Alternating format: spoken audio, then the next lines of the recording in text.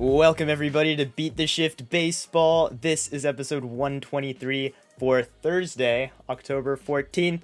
I'm Alex Uwe. I'm here today with Ray Estrada and a very, very special guest, our good friend Ben Rognus. And I was hoping you were going to introduce me as like the resident like Giants ambassador, but that's cool. I'm okay with that. Well, you will be tonight at the very least, because this postseason so far, this October, has been one to remember to this point, mainly because we have the World Series matchup in the division series, which is you don't get to see that every year. But the Dodgers and the Giants, for those of you who know, Ray is our resident Dodger fanatic and I guess expert as well. And Ben is essentially that for the Giants side of things on the other side. So we are going toe-to-toe, Ray versus Ben. They're not actually competing. They're just going to kind of yell at each other. But, you know, that's our We're plan. We're not competing. We don't even yell at each other. Like... There will be no scoring process. There will be no scoring process involved tonight. But we will talk about all of the division series action to this point. And it has been very fascinating, very unexpected for a lot of people as well. So we'll get into all that. Before we do, I just want to remind you to follow us on social media at BeatTheShiftBP, Twitter, Facebook, and Instagram. That's the best place to get in touch with us. We want to hear what you think about these playoffs so far. And yeah, that's about it at BeatTheShiftBP. Did you say YouTube? You just told me about the YouTube like 2 minutes ago. Yeah, YouTube too. If you want to, punch that like button. Look at you guys putting in the work here. I'm trying to help you with your brain. I'm just trying to keep it simple and not too much all at once. Because I don't even get me started on the website. Whew, okay. We will, I promise, get into the juicy Giants and Dodgers matchup for Game 5, which, like I said, it's going to be World Series Game 7.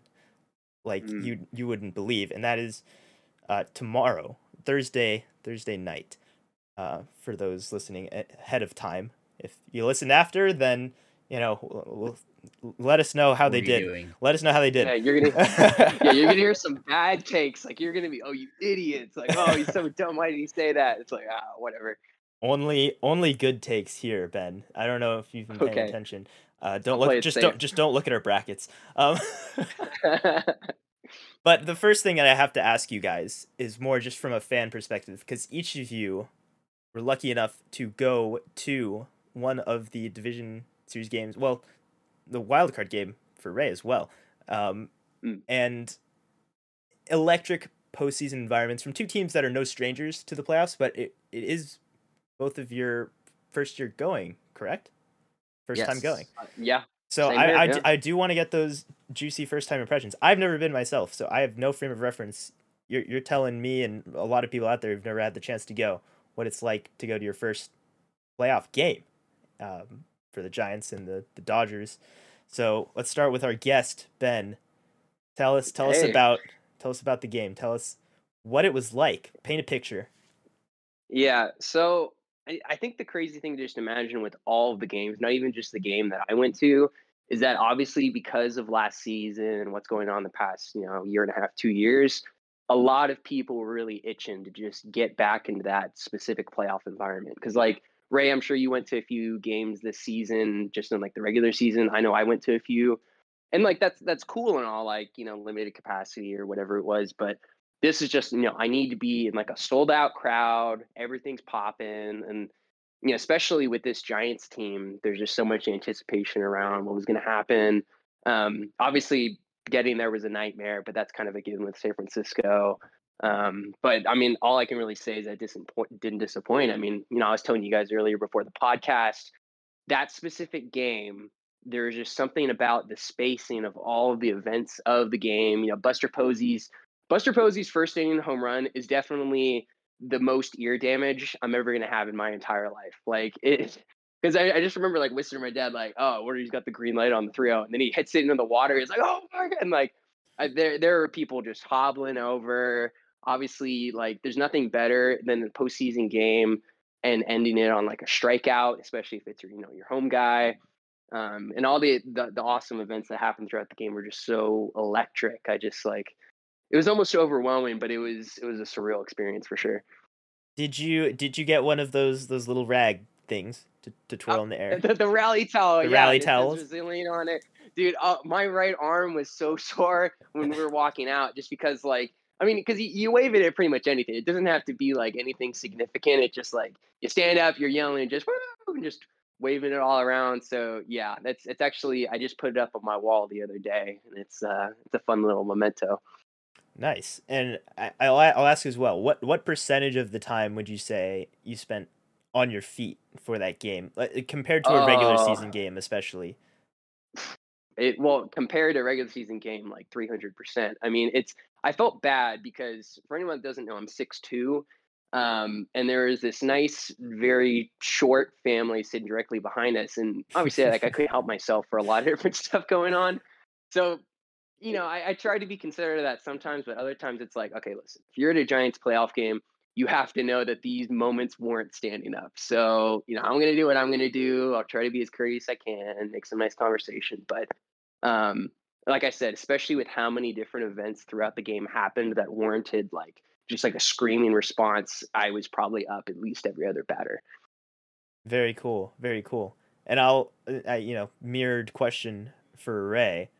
Any distinct differences to what Ben described at Dodger Stadium for really a one game elimination game off, and then the division series as well?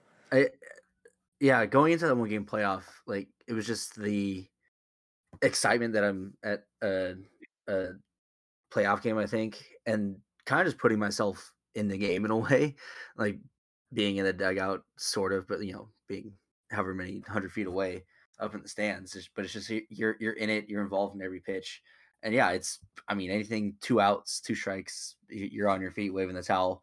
It was an amazing experience, and then to cap it off with a walk off, to have that moment was the dream. Unreal. Deafening even. I can imagine. Oh yeah, I mean, we didn't even see the ball go over the fence. As soon as that ball left that bat, we knew it was, it was over. And yeah, you just started jumping and high fiving, hugging people.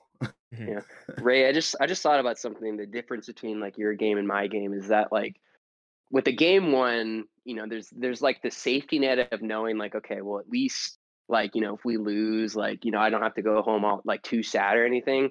There's a certain level of cheering that's way different with an elimination game where it's just like, oh yeah, you want to scream your head off, but also it's like, oh my God, I'm so scared right now. Like, I don't want to be at the game where we go home. Yeah. The nervousness set in around the 7th or 8th inning, like just like it's like, oh, Cardinals get a couple base runners, it's tied 1-1. Don't get it's just it's stressful. And honestly, if the Giants had won game 2, I was not going to go to game 3. I wasn't going to be there for the Dodgers to get swept by the Giants. Yeah. No, even like, as passionate of a Giants fan as I am, I don't think anybody wanted to see that be a sweep for either team, honestly. Like it wouldn't have been good for baseball. It's kind of just like, like kind of fizzled out, like whatever. Like baseball's done a lot of things that isn't good for baseball. So Dodgers or Giants sweeping the series? Yeah, let's just be happy we got a game 5. But anyway, so. It's gonna be crazy. I have, I guess, a tandem pair of questions for your head-to-head experiences here. Which one of you thinks you had the better food? I don't know if you had food at the ballpark even, but which one of you thinks you had better food at your ballpark? Dodger dogs. And also, which one of you thinks you enjoyed more adult beverages or the effects of adult beverages for your playoff experience? With my mom, so I could definitely have a couple more than I might be willing to.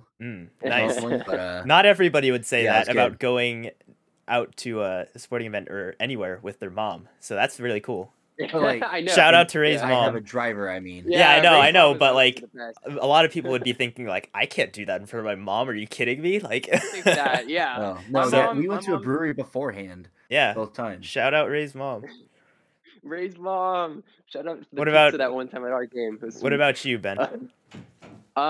So yeah, well, I went with my dad. So actually, it's kind of the opposite feeling. I wouldn't probably want to do it with my mom, but with my dad, like he was the one pushing more and like, hey, let me get you like an 805, like on my dime. And then funny story. He actually left because game time was like I think it was 6:37. He left at 6 to go get food, and I told him like I'm too nervous. I got to stay here.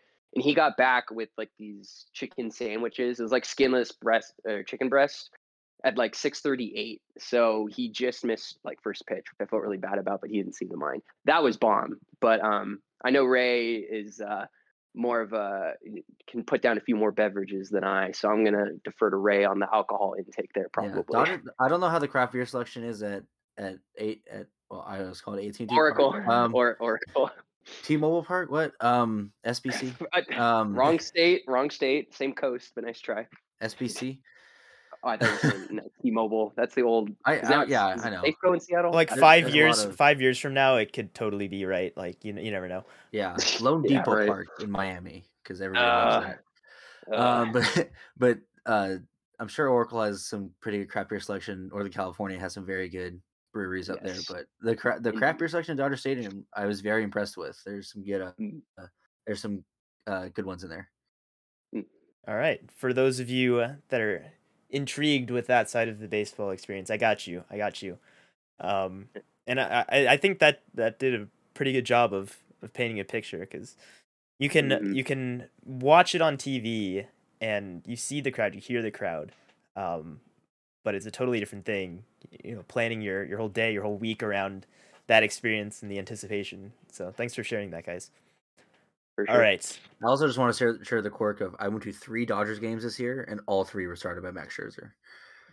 Did you would you if I told you that in March, would you have believed me? Oh God. I would not have thought that you were going to be correct. He would have been like, "Who do we trade away?" Yeah. Yeah. Well, we have lots more Dodgers Giants to talk about. We're going to take a break from that whole side of things and get into the best of the rest. The playoffs so far have been really, really fun. Unless you're a Yankees fan. So I'm just going to kind of just wallow in self-pity over here.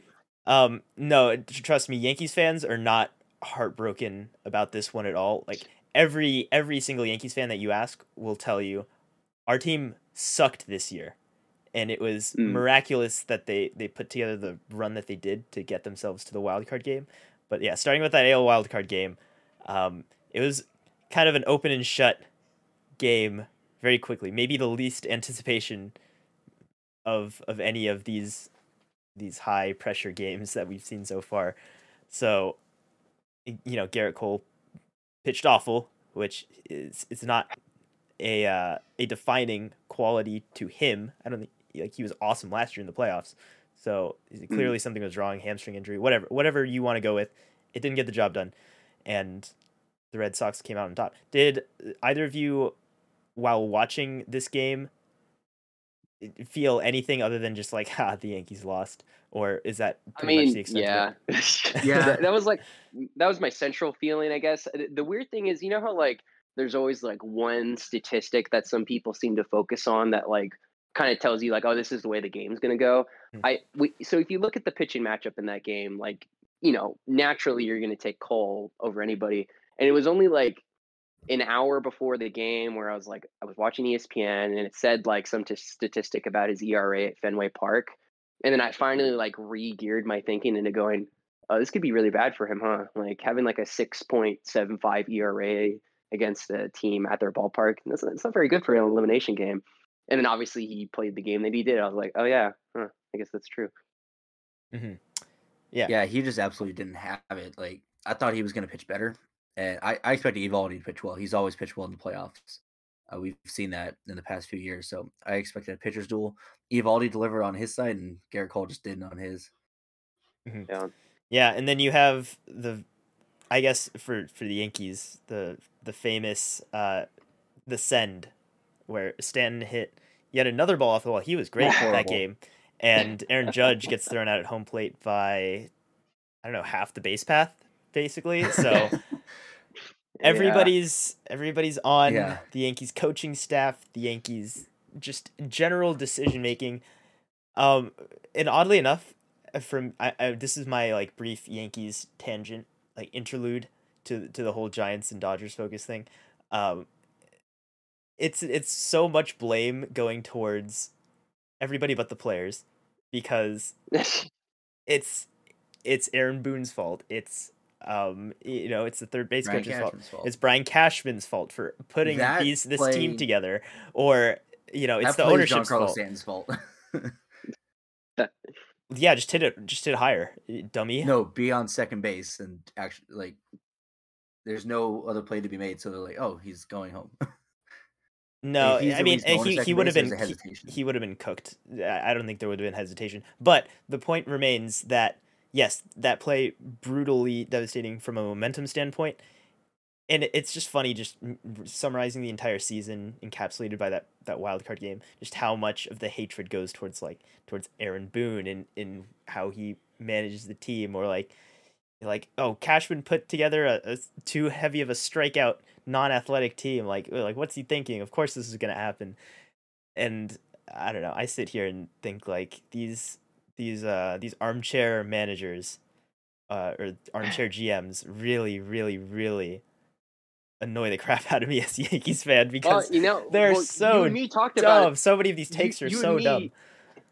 Well, you and me talked about it though. That's so yeah, true. Let's get That's into true. it then, because I was one of those people that I said, and I'll be honest with you, I think I'm still going to stick with what I said. These high strikeout teams are the ones that are struggling the most against these elite pitchers that they're facing. The Giants are one of them, and they've been struggling against the Dodgers aces. The Astros are not struggling because they don't really strike out. The Rays were one of those teams, and they couldn't score enough runs against the Red Sox pitchers.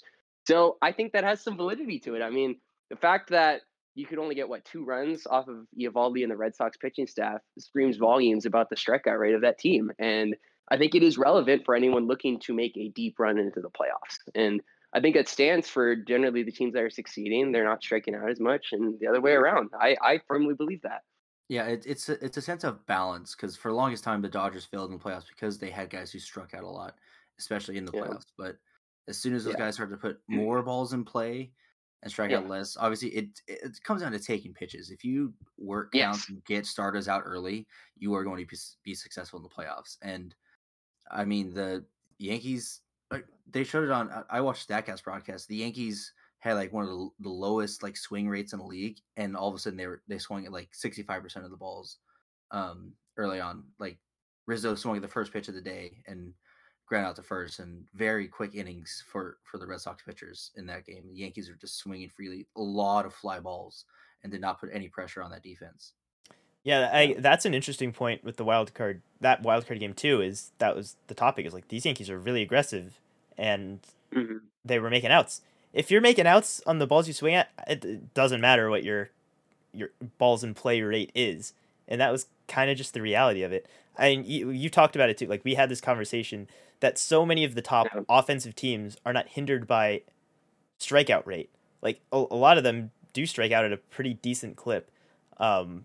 And the fact is that they take pitches as well. They walk, and the difference really is just like when they are hitting the ball, they're doing a lot of damage. The Giants led the league in homers, and that's a big difference between. Or even a more close comparison would be the Rays, really, who this year scored the second most runs in baseball, had a higher strikeout rate than the Yankees, and a lower walk rate by a good margin, and they just crushed the ball.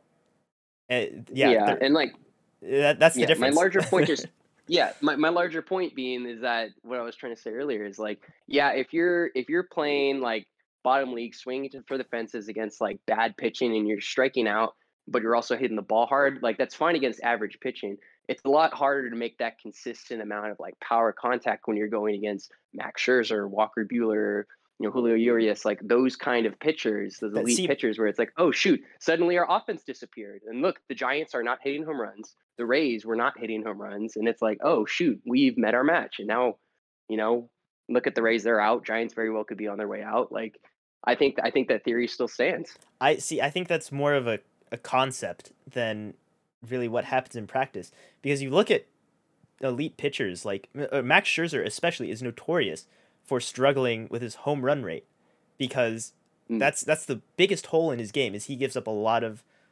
home runs, and that is because he goes right after guys. He's one of the best pitchers in the game, but Mm. at that same time, you're like, this isn't going to work against the aces, the studs with electric stuff, which there's more and more of these pitchers who just have really, really high swing and miss stuff to where, Mm.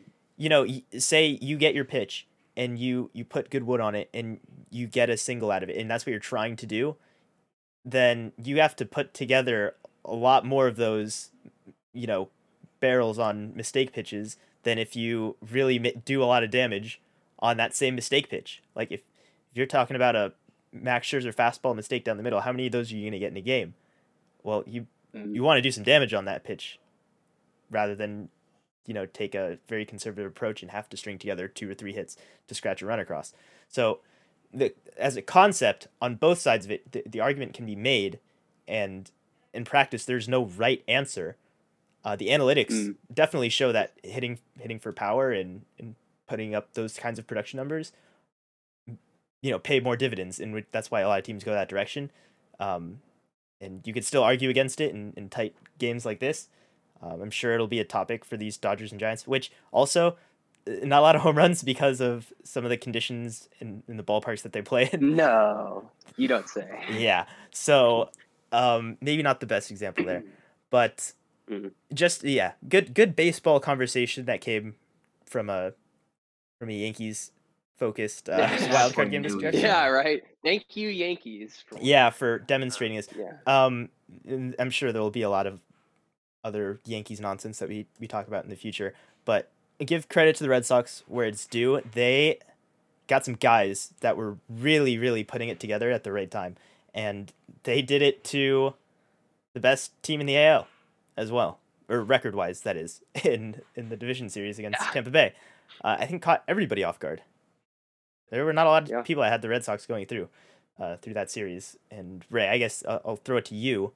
Do you have any major takeaways with what worked for the Red Sox particularly well, or maybe some less the Red obvious Sox things? hitting stayed hot, and I think our concerns about the shallowness of the Rays pitching came to fruition.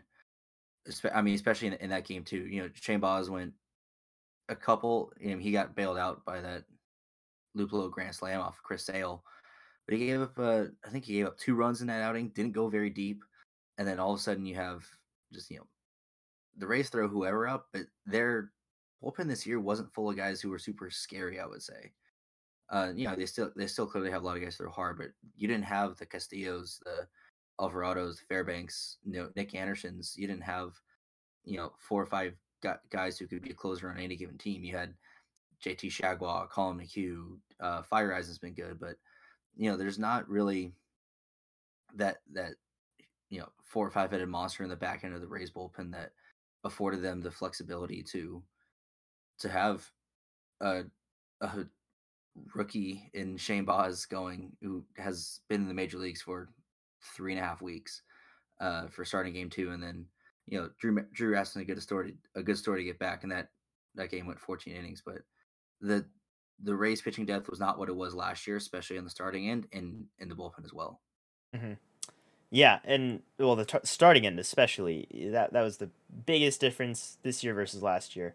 I think, Ben, we discussed this as well, just the concept of you can have a great bullpen, but anytime that you have to send out 6, 7, 8 guys on any given night, you're expecting all of them to be on. If any one of them is off, which you saw in that deciding game with Shane McClanahan, if any one of them is off, it's over. Really, like you're putting your faith in. There's a lot more dice rolls that you have to get through there. Even if they are all individually and in a large sample size, very good pitchers. Yeah, and we saw, well, actually, not to swing it too much back over to the Giants and Dodgers again, but we saw a lot throughout both of their seasons. They relied on these bullpen games. A lot of it was led by Gonsolin, and they kind of throw together some games down the stretch. I know the Giants did it a few times when they were down some starters. And the only main benefit of obviously getting to do that in the regular season is you're probably trying to rest your starters a little more, take the load off. But if you're having to do it more, like you said, where you're having to throw 5 or 6 of those guys in there, you don't have anything left to save for your starters, because it's like, you need every one of your guys to be on it. Like you just said, if any of them aren't on, that's the difference between a 1 or 2 run loss. And So, any team that's had to rely on that, and obviously the Rays did. I mean, they weren't going to last that way. Mm. Well, I So, but can't I mean, I can't say I'm sad to see them go personally, but mm, they're going to be back. They're there every year. They put that team together. Uh, totally yeah, different cast of characters. They get back there, and they got there really convincingly this year. Okay, one more baseball discussion, kind of stemming from this series as well. mm. The Kevin Kiermaier double, the ground rule double, one of the weirdest plays that was finished on the Red Sox side the next half inning by a walk-off 2-run home run, which I guess you could argue anyway, like, well, the Red Sox would have won it on that, regardless if if all the rest of the events unfolded the same way. But what a ridiculous play. Hits off of the right fielder after bouncing off the wall, then the ground, and then Hunter Renfroe and goes over. That's a ground rule double. There have been other plays that happened like that as well in the past. Like online, there were including for the Rays, where Kevin Cash argued that the runner should have been put back at third, like 2 years ago. yeah, it's happened before. It's never on the stage like this though. So, what do you think about that? That's a very odd play, and even of even a more I guess puzzling rule that's there to begin with. Ben, like, what did you think when you saw that? Were you like, that I doesn't seem right, or were you like, oh I well? didn't really know it. Well, it's just here's the problem is that, and I kind of felt silly not wanting to comment on it even at first. It's just like I really don't know what's supposed to happen here. Like I'm looking at it and I'm like, okay, naturally, what's my reaction? I'm like, okay, the ball's over the fence, it's a ground rule double, and then you look at the replays and it's like, well, no, they hit off of him, but then it did that, and then now he's at second, but he's at third. Is it like what am I looking at here? So it just made it really hard to process or have a strong take on anything. When in reality, as it was, I was like I'm not going to pretend to know what I'm talking about here because this just looks confusing, especially on such a massive scale as the playoffs. I mean, it was just weird. Yeah, and if you ask me, we're getting up to CBA time. We'll have more discussions about this, I'm sure. But an easy enough rule change would be umpire's discretion on a play like that. Especially, you just add the clause if touched by a fielder, then it's Yeah. up to the umpires to place the runners, and that was a Well, very clear because case where the run would have scored. Like he was at third base when the ball like hit off of Renfroe. So yeah, because like if you have too loose of an interpretation of the rule or whatever the current version of the rule is, I mean, you could just have an outfielder bat it with his glove into the stands. It's like, oh no, you have to like mhm. go back to second now, and then like I think that's a good point about umpire discretion. It's just like, okay, well, obviously, like if it's a similar play like I just described, it's like, okay, obviously he hit it out. It's like the fielder hit it out of the field of play. That's one thing, but I don't know. I like your suggestion. Yeah, absolutely wacky play nonetheless. There was actually a very wacky play in the White Sox Astros series, which is the other AL side series. We'll go through this one a little bit faster, just because Mm, Houston kind of wiped the floor with with the White Sox, in an yeah. unfortunate way. But there was a weird play where Yasmani Grandal hit a ground ball to first base, and the throw was coming home, and he gets hit by the throw coming to home plate, and you're running inside the baseline in the grass, which isn't uncommon, but definitely didn't get out of the way. Wears it in the arm to deflect the throw, and they get the run, whatever. And it can't be called interference. And as somebody who like distinctly remembers this happening to Trey Turner on just like a daily basis, the Trey Turner rule where he the catcher throwing to first base going the other way, like if you're slightly inside that base path and the play can't be made. Oh, interference, you're out. And it's such a weird clause. Like I don't even know what the exact language was to make it Yeah, well, non-reviewable, or the, just the fact that it wasn't like the play wasn't being made at the base. Like it was a totally separate throw, like not towards first base. that is what it is. The Trey Turner call was still terrible. Yes. 2019 series.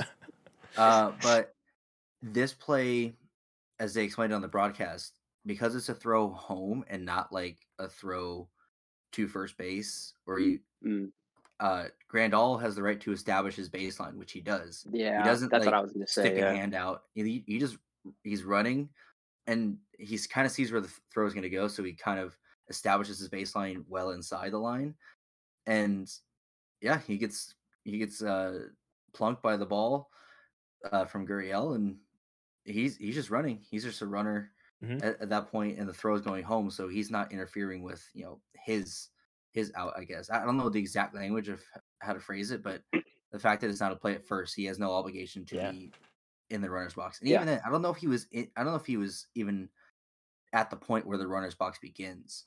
So that might have also been another aspect of that. Mm. Yeah, it is Yeah, weird. you And kind of took the words out of my mouth. Yeah, no, it's about. I mean, the establishing the baseline thing is just about where I was going with it. It's like it's so bang bang when it's happening, especially with how fast everything's going on. It's kind of hard to just be like, well, hold on. Like I saw him shift over a half step to the left. It's like, Mhm. It's maybe the most arbitrary rule in baseball. I even heard like in the broadcast they were talking about how technically the runner can just run straight at the pitcher's mound if he wants to Yeah. establish his baseline and then curve towards first base. Like, could you imagine? That would be wild. someone might do it one of these days. You never know. You never know. Well, yeah, and it's the same case that I see too. Like I've brought this up in the past, more related to tag plays and like the out of the Nobody can run baseline. anywhere. Like We stop it. you can't like you can't even juke a guy tagging you without being called at the base path. And yeah, my proposition was that let the base runners run wherever the heck they like. You can make them stay on the infield.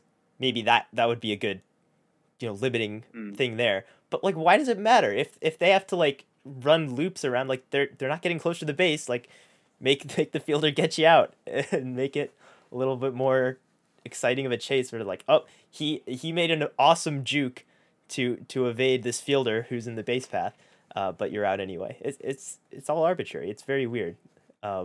Can we just like make like an X across all the bases, like a base path through from third to first that cuts through the pitcher mound and then second to home, and we'll find like a new way to add a base. Like that could be interesting. Shake up baseball, you know? Well, apparently that's how like before officiating was like very was very good and there was just one umpire in the field. Sometimes base runners would just run right across the infield to third base and hope nobody noticed, and apparently that was like kind of the norm with less The vigilant baseball needs officiating. So maybe that'll make a comeback. All right, yeah, just another weird note there. The Astros do look very good. Their offense was one of the best in the regular season. It stayed that way. And the White Sox had one good game where they put on an offensive show at home. So at least they got that going for them. Yeah. The rest of it, that one good memory. yeah, they have that one memory. But yeah, the Astros proved to be too much for them. And credit where it's due. Postseason Lance McCullers, the rest of their pitching staff was quite good against a really, really good lineup. Yeah. I'm most concerned about their bullpen. Like they obviously have a lot of good starters, but I have a feeling that relief pitching is what's going to carry them if they continue past the ALCS. Yeah, it would have to. Their pitching is much weaker than in years past. Of course, not having guys like Verlander, Cole at the helm. Yeah. Charlie Morton. Yeah. Oh, I didn't even think about this too. But one of the storylines you talk about having guys put the ball in play was the White Sox didn't have an extra base hit until that first game that they won at home through that series. It was all singles to that point, and they were not putting it together against less than awesome Astros pitching. So there's a counterpoint to you just put the ball in play enough, maybe it'll happen. Like they didn't do any damage until they started crushing balls. I don't know. Call the balance, Uwe. I'm not saying just plinking bunts everywhere and popping it over the shortstop. I get it. They were piecing balls. Okay. I know it's just a circumstance that I'm pointing to, but it's kind of funny that we were just talking about that as well, and that was a major storyline for them. So Astros, Red Sox, just on the AL side, like which one do you think is stronger here? I don't think any of us had them in this matchup. But if you had to pick one, I don't think people wanted us to. I mean, I think the general conversation around baseball is nobody really had this because maybe not nobody, but like it's obviously not like a matchup you really root for obvious reasons. I mean, I don't know. I am the miserable. Red Sox, well, no, especially I mean, you just look at all the different fan bases. Like, and to me, I think that because the Red Sox, in theory, like they are like an exciting batting team. Like for baseball standards, I do kind of like them. It's just like a recent postseason success, and it's just like you have Red Sox fatigue, especially. Exactly. And then for obvious reasons with the Astros, I mean, if you're not an Astros fans, you want to see them eliminated immediately. It just so happens that they have an amazing, well-rounded ball club this year. And, I wanted to get into this later once we got back into the Giants-Dodgers talk, but the reality is that regardless of who wins, Dodgers, Giants, if you care about baseball, you're going to want to see either the Dodgers or Giants play the Astros in the World Series because it's the ultimate like good versus evil. You have the two best ball clubs, the Dodgers and Giants, and literally everyone else will be rooting against the Astros. That's like baseball everyone's going to want to be watching. The Dodgers obviously for revenge reasons, and the Giants who arguably have put together like a baseball team like the right way, if that's even like the correct way to put it. Like it's just like, oh, like the Astros did it the wrong way and they cheated, and you have the Giants who have like these weird veterans and a very a lot of deep bench players. Like I don't know. Either way, that if you're a baseball fan, that's probably the matchup that you want to see is Astros versus Dodgers or Giants. I feel like that's an interesting like, take. Yeah, this ALCS MLB is going to try its best to make you forget that these two teams, or a lot of the people involved with these two teams, that they deserve to be here. I mean, the Astros are a very good team, but they're still a very good team because they didn't get punished for cheating. And who ran that cheating? The current manager of the Boston Red Sox. He lost his job for 1 year and they got it back. I forgot about that. Yeah. I like the Red Sox players.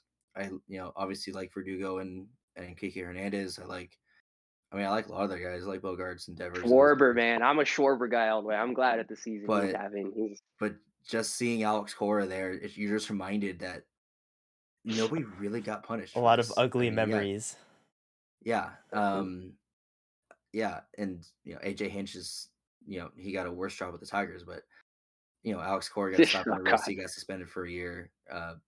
And, the Yankees, the Astros, they returned to the ALCS once again after being shoved into the playoffs last year because of a terrible system. And it's put me in a terrible position of like, if the Giants do beat the Dodgers tomorrow night, there's a scenario where I might have to root for the Giants over either team. And baseball commends you for it. Or I have to root for the Braves and the Chop, which is awful. So there's a lot of great things that MLB is promoting here. It's so stressful. Oh man, I love it. So do you think Boston or Houston comes out on top, Ray? I think Houston. Objectively, same. I think Houston. The lineup is too strong, and their pitching, as shallow as we say it is, it's still deeper, I think, than Boston's is. Except, mind you, the health concerns with Lance McCullers Jr., who we know playoff Lance is a different animal. He has been experienced forearm tightness in his last start in the division series, which is never a good thing. And especially concerning if he decides to pitch through it. No? He's had, I believe, Tommy John and other injuries that even set him back even longer, either in that same recovery process or earlier on. So he's had a lot of injury problems throughout his career. If that proves to either make him pitch poorly or knock him out as a factor, I'm going to take the Red Sox. And you're pitching on the backs of new arrival postseason Nick Pivetta, who is just absolutely disgusting.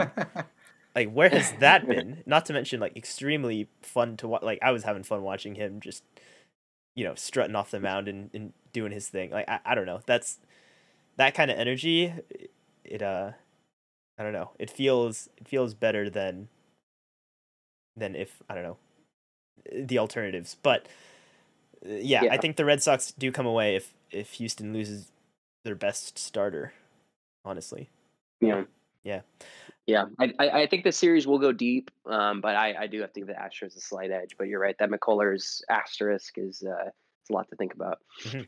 All right, we've talked a lot of American League. Now we're getting to the good stuff here. Well, the National League wildcard game we kind of talked about when Ray was there. You had the walk-off home run by Chris Taylor. It was a nail-biter of a game. Adam Wainwright did his thing. He was grooving, and that's kind of But what he did all year. His first postseason home run on a curveball to Justin Turner. Who- Like that stat in and of itself, I think he's thrown, or up to that point, it was 551 curveballs in the postseason, and that was the first one that got hit for a home run. That's insane. That's a crazy stat. Yeah. Is Justin Turner's kind of known to be one of the better breaking ball hitters in a Dodgers lineup that really crushes fastballs, if I'm not mistaken. Yeah. He's also just one mostly of the best postseason hitters and Dodger hitters. Well, there's that too. There's that too. But that helps. a notoriously weak breaking ball hitting team in the Dodgers, which is kind of bizarre when you think about it. But they had just enough to get it done, and it was off the bat of Chris Taylor, who's not even starting games. And on another yeah.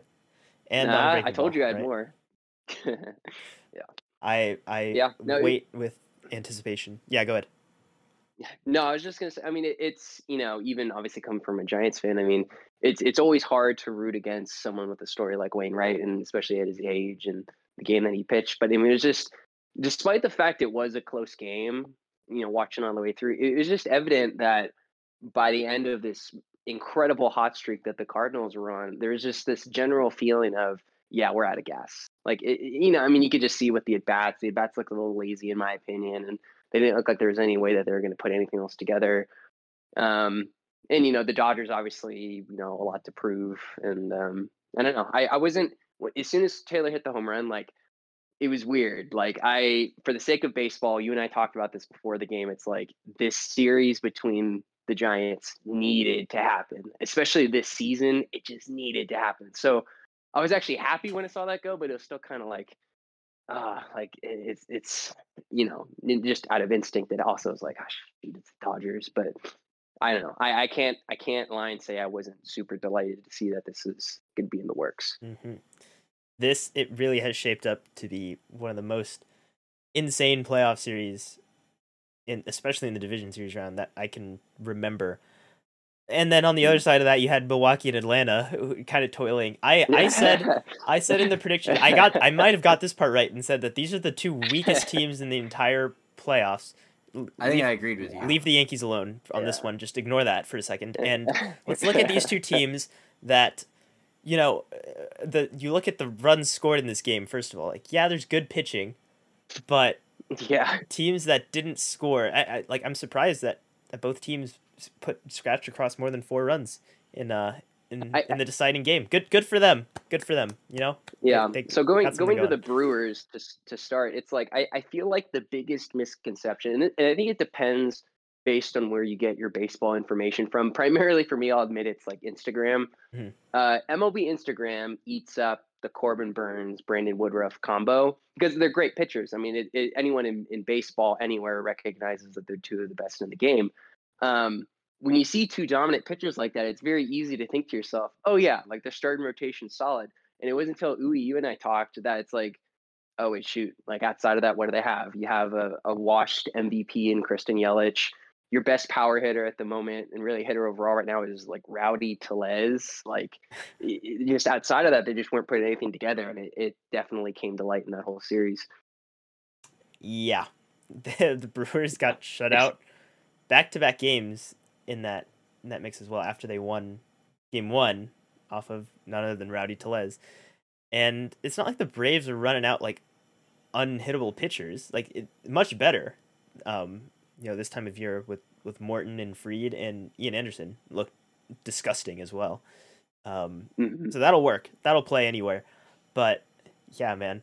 Yeah, my question before was just who from the Brewers is going to do it? And the answer was nobody. So, I mean, the name that pops up in my head that I thought maybe was like, oh yeah, like Willy Adames could like put something together. Like why not? Like he was good for a little while, and that just didn't happen either. So, but then you saw they didn't remember what he did in the postseason last year for the Rays, which was nothing. Yeah, it's true. You get traded from the Rays, you should be reflecting on a lot. Like, oh no, what happened? Why did this happen? No. Anti-Mr. October. He's no Randy. He's no Randy. He's no Brandon Lau though. We didn't even Yeah, talk true. about that. That's 0 that's for what the in the kids series. say. That's what the kids say. He's no Brandon Lau, man.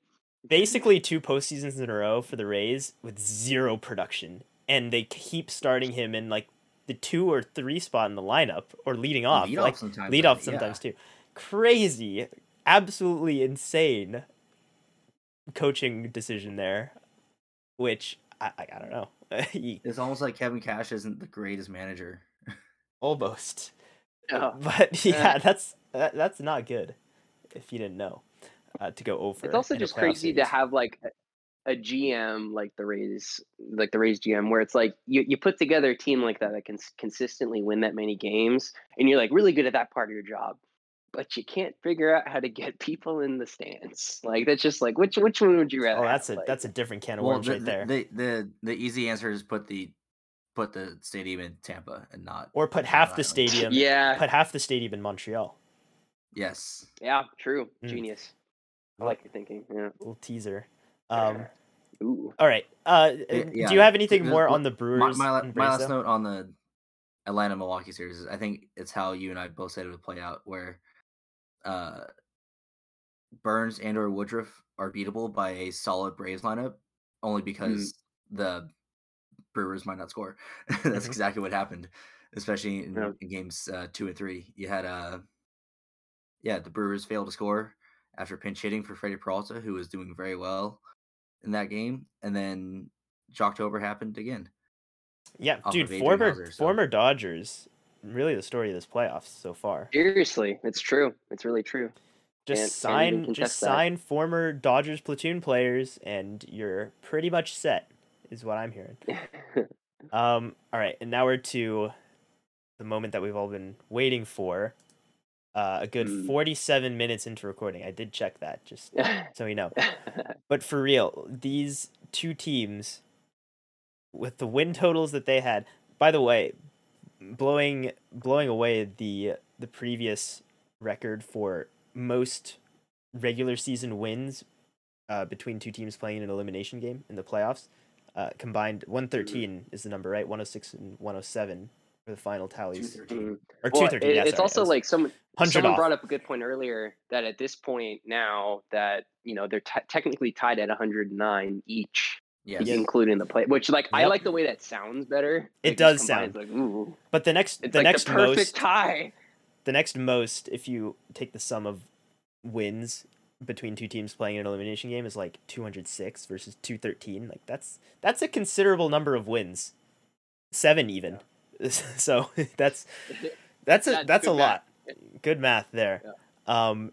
It's so impressive, really, what the Giants teams that beat each other a lot in the regular season. It's really been the two teams going at it all year, and for their histories as well. That's always a big deal as well. But the Giants, the storyline the whole year, that they held off the Dodgers, because the Dodgers on paper, they have it all. They had it all coming into the season, and then they didn't have it all for a while. They had nothing from Cody Bellinger and not really a sharp Mookie Betts, and had some other like injuries and hiccups throughout the season. And you're like, all right, especially with the Giants doing what they're doing, needed to make a big move and go ahead and get the two best available trade pieces on the market in Trey Turner and Max Scherzer. And you're like, oh, okay, now what are the Giants going to do? And they just kept winning the whole time. And if you, Ben, want to just give a summary of what you think it is that got it done in simplest terms possible. I know you could go through the entire lineup of players on that team because they really do all contribute, but more just in a general sense, like how do the Giants overcome the fact that they don't have any star power and they just win games? Yeah, well, I mean, and obviously, the addition of Chris Bryant is that star power, but I mean, even obviously before that, it's that they were doing just fine without him. And while he's been like a nice X factor and everything, and I love me some Chris Bryant, you already said that I could probably identify about 20 different reasons or 20 different reasons for different players on what works. And, if you'd asked me 2 years ago if I was saying this, who I'd give the cred to, you wouldn't have caught me dead saying it'd be Gabe Kapler. I mean, it's probably the only award race for a while that will be unanimous is just NL Coach of the Year. I mean, if you watched enough of the games, a lot of it, the Giants led the league in pinch hit home runs. I mean, for some reason, having this crazy situational awareness of what each player does exactly right at its exact time, defensive arrangements, timely relief pitching, it's impossible, especially with the talent that's on the team. That, let's face it, I mean, at the beginning of the season, this is like the third time as a Giants fan with some of these guys where like, okay, this is like their final run. Like, might as well give them like a proper send off. Brandon Crawford, Brandon Belt, Buster Posey, like all those guys are gone after the season. And just this crazy synergy and chemistry. And, the number one thing I think they did well was finally realizing the best way to use Buster Posey again, which is just like the two on, one off sort of deal. Obviously, Kirk Casale wasn't exactly like a huge luxury, but I mean, he still got the job done and caught a lot of great games. Did he catch like I the feel like most that was shutouts huge. this year or something stupid like that? Yeah. Well, there was a series I remember. I think it was in May where I know that he had caught 5 in a row, and that's when I kind of woke up and went, okay, I'm okay if this guy bats like 200 on the dot, like he catches some mean games. So I mean, if I'm trying to simplify it, yes, it's just Kapler's ability to really just understand what each of these guys could do exactly when they needed to do it, and that's the only. I mean, that's the only way I can imagine them being as consistently good as they've been the entire season. I mean, there weren't any super long losing streaks or periods where we really lost hope. It was just they just kept doing it, and you know that's I think that's just the collective feeling of everything they've been through and everything the Dodgers have been through, and really that's just why tomorrow is just such a crazy moment in sports history of like all those feelings of the past couple months coming to a head. Yeah, and again, like no star power, but they 100% did it the new school model of offense in Major League Baseball just by hitting a ton of homers, which, like, how, first of all, in that ballpark with those guys that they have, doing the amount of damage in spreading it all out.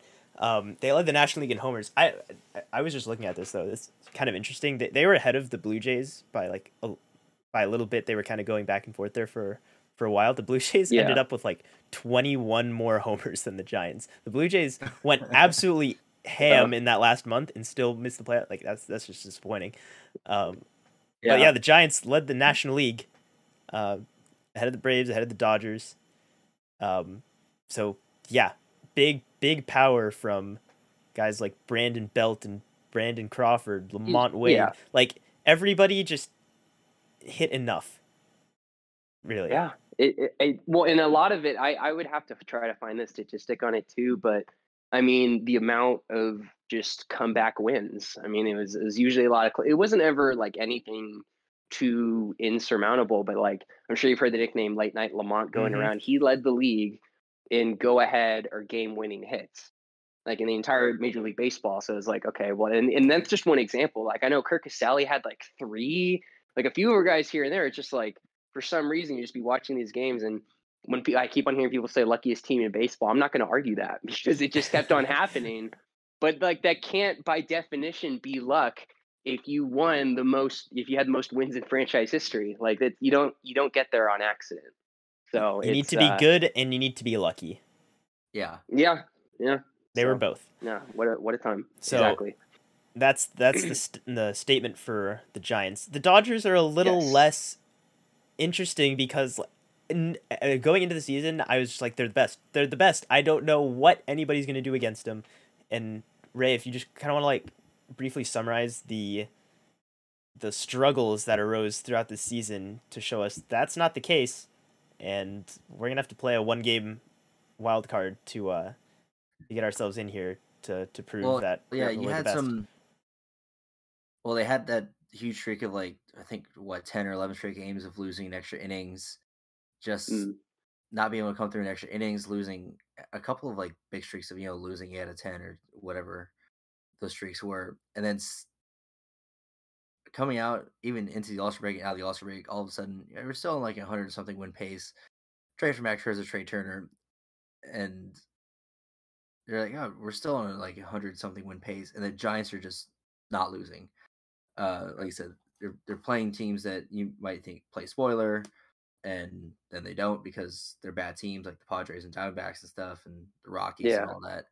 And then basically our only hope in September was the Braves, and the big disappointment of losing that last series before September against the Giants definitely hurt. But there was like a lot of games that you could point to that could have swung this season around that they should have won, and they still won 106 games, and it's just absolutely nuts. And the season came down to missed check swing call. So okay. Well, it also then, came down to Mike Tauchman robbing a home run, but yes. whatever. We don't talk about that. So also Avisail Garcia just dropping a fly ball.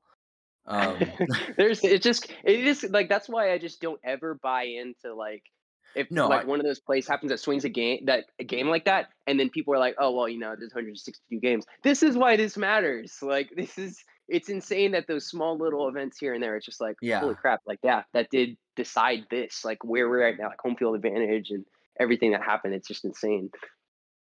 But yeah, so Dodgers came out 106 wins, still didn't catch the Giants, not for lack of effort, especially in September, and passed the deadline, and survived the 1-game playoff, and forced the Game 5 after being down 2-1, and it's do or die again. So we'll see what happens tomorrow with Urias on the mound. Everything matters. Every little thing matters, and it also none of it matters because the only thing that matters is tomorrow night. That's all it is.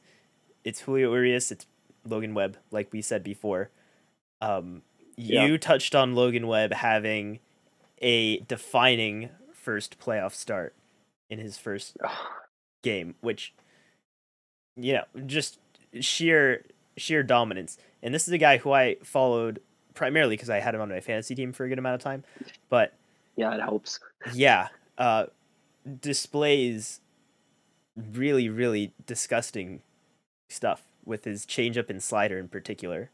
So I don't know if there's much more to say about what Webb is able to do, but I think the only thing I really wanted to touch on with Webb specifically is that, so this is a number you're probably going to hear a lot on the broadcast tomorrow, or maybe beforehand.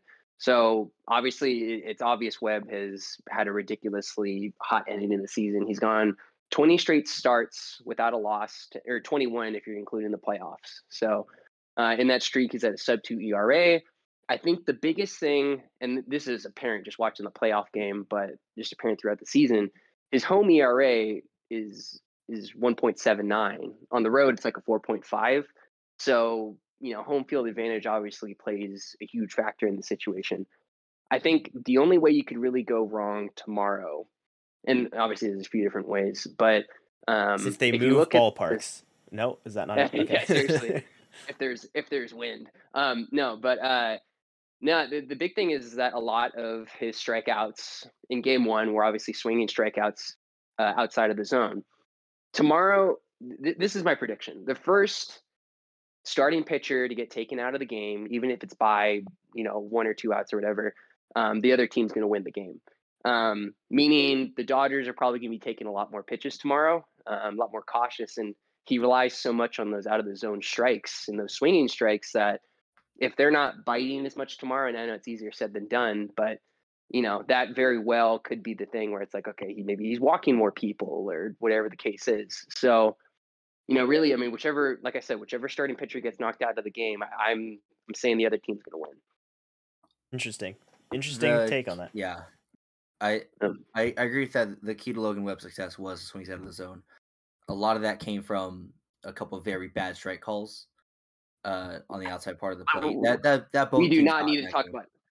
Yeah, the umpiring this year, I think the home plate umpire this tomorrow is one of the worst. I think it's Doug Edding. It is. Or whatever his name is. It is. He's one of the worst. He is dead last in outside zone accuracy, which is horrible. And this is a series where we had Angel Hernandez behind the plate. So who would have thought we were going to miss Joe West as a playoff umpire?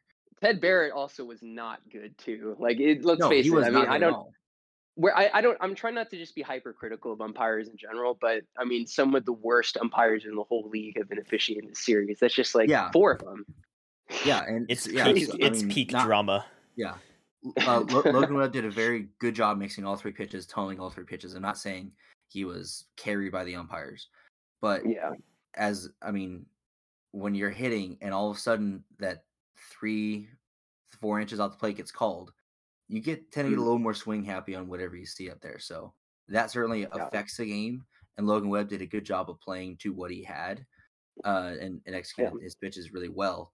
We'll see tomorrow if he can execute the pitches like he has been, or maybe he leaves more pitches over the plate, or maybe somehow Doug Eddings just doesn't call balls outside the zone. But we'll see exactly how that affects things. And for Urias too, he's got his pitch mix, but another guy who hasn't lost a start in a long time, so it'll be interesting. Yeah, to see that's true.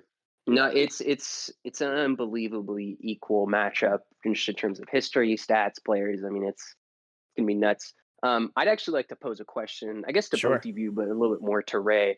And it's a pretty general question, so I'll let you guys take a little time to think about it. Who's your biggest X factor on both teams tomorrow? And like, not like any obvious answers, like obviously the starting pitchers, anyone like that. Like, who do you think is really going to define like the tone of how well tomorrow goes?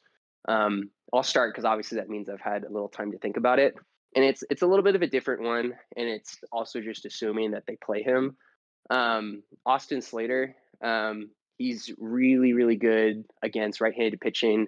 He's had very limited at bats this series in general, and when he has, he's made solid contact. The fact of the matter is that the Giants' bats have been cold. Chris Bryant and Buster Posey are really the only two that have put together like a pretty consistent batting performance.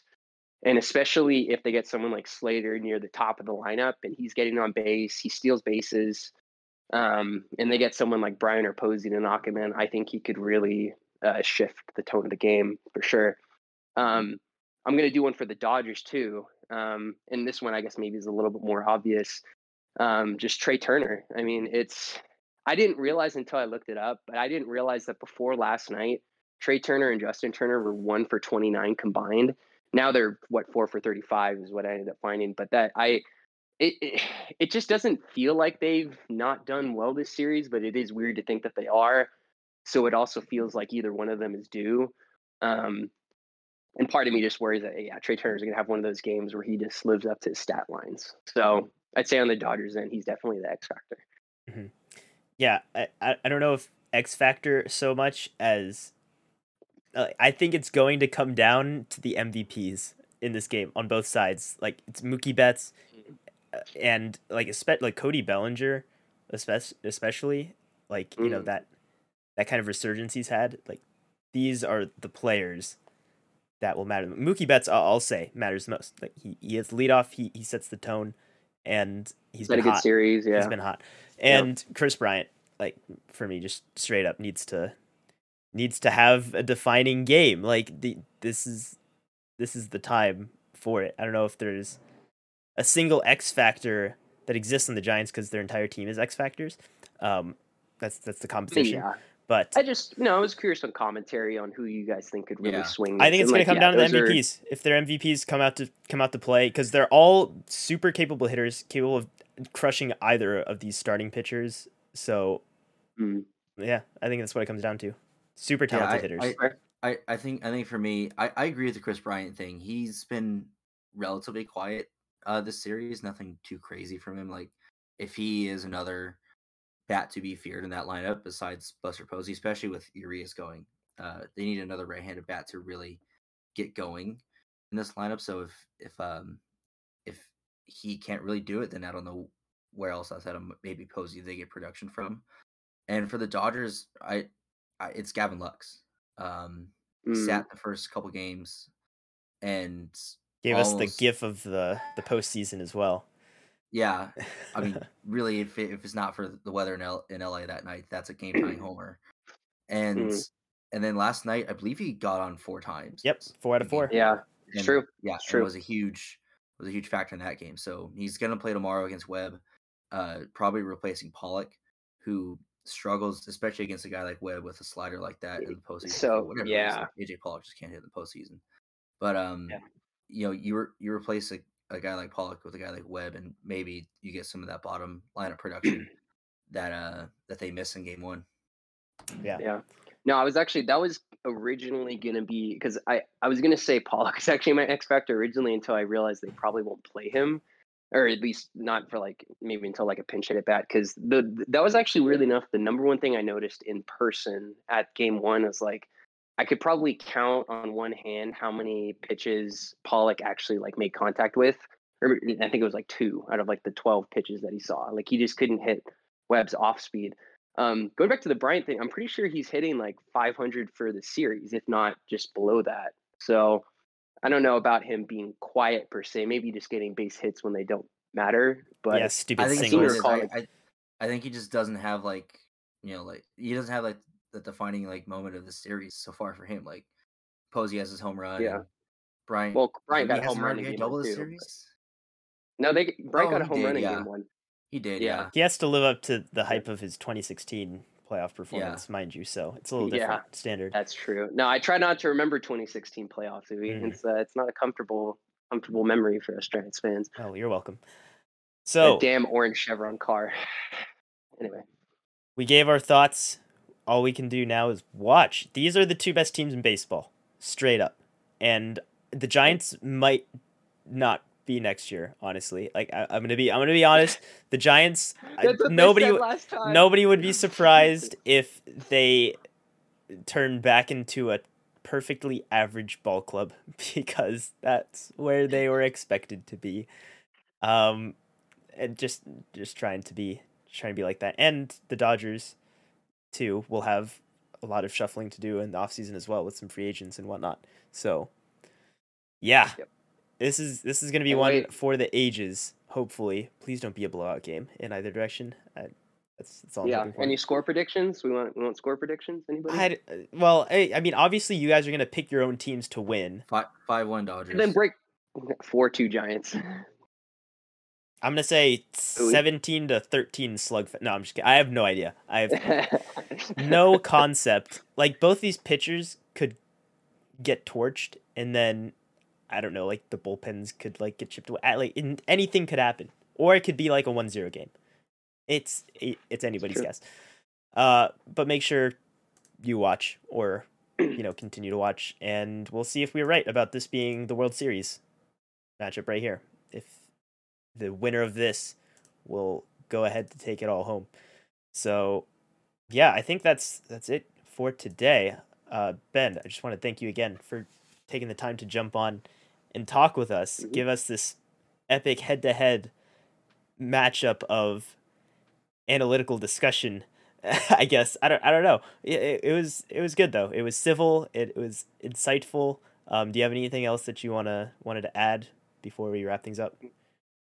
Not really. I mean, just thanks for having me on. I mean, it's been an exciting season of baseball having back. I'd say, just in anything in relation to the games tomorrow, if I'm Gabe Kapler, you're only pitching 3 people tomorrow: Webb, Rogers, and Duvall. That's it. If they do that, if they manage to do that, they're going to win the game. But either way, it's kind of hard to be disappointed with this season in general, even regardless if the Dodgers win. They won't. But I'm just grateful to have this opportunity to talk to you guys about it. It's been a good time. It has been a good time. A nice long podcast for today. Ray, any final thoughts as well? Ben doesn't know what a patty melt is. This is public information now, Ray. Yes. Too far. Yes. If anybody wants to hear a great Ben story regarding patty melts, hey, you know what? That's Never perfect. coming back. If anybody would like to hear some more details on the Ben patty melt story, let us know on social media: Twitter, Facebook, Instagram, wherever, at BeatTheShiftBP, or in the comments, or YouTube comments, wherever you're listening. We will be happy to share. We'll be happy to share. That was before a spring training game too, so maybe we could do like a spring training episode or something, whenever, and then I'll tell the story then. There might be a lot of strong memories being resurfaced there. Be careful what you wish got for. Loyal fans. Be careful. No, what I you wish remember for. it too well. Yeah, I remember it way too well. yeah, in any case, we appreciate anybody who's still listening, who made it this far. You're a real one, and we will see you guys next time. Thanks, everybody, one last time. As always, Ray and Ben. Peace. Oh, is that wait? Oh, wait, I did this last time. Peace. Bye. Why is there a patty in my patty melt? Okay.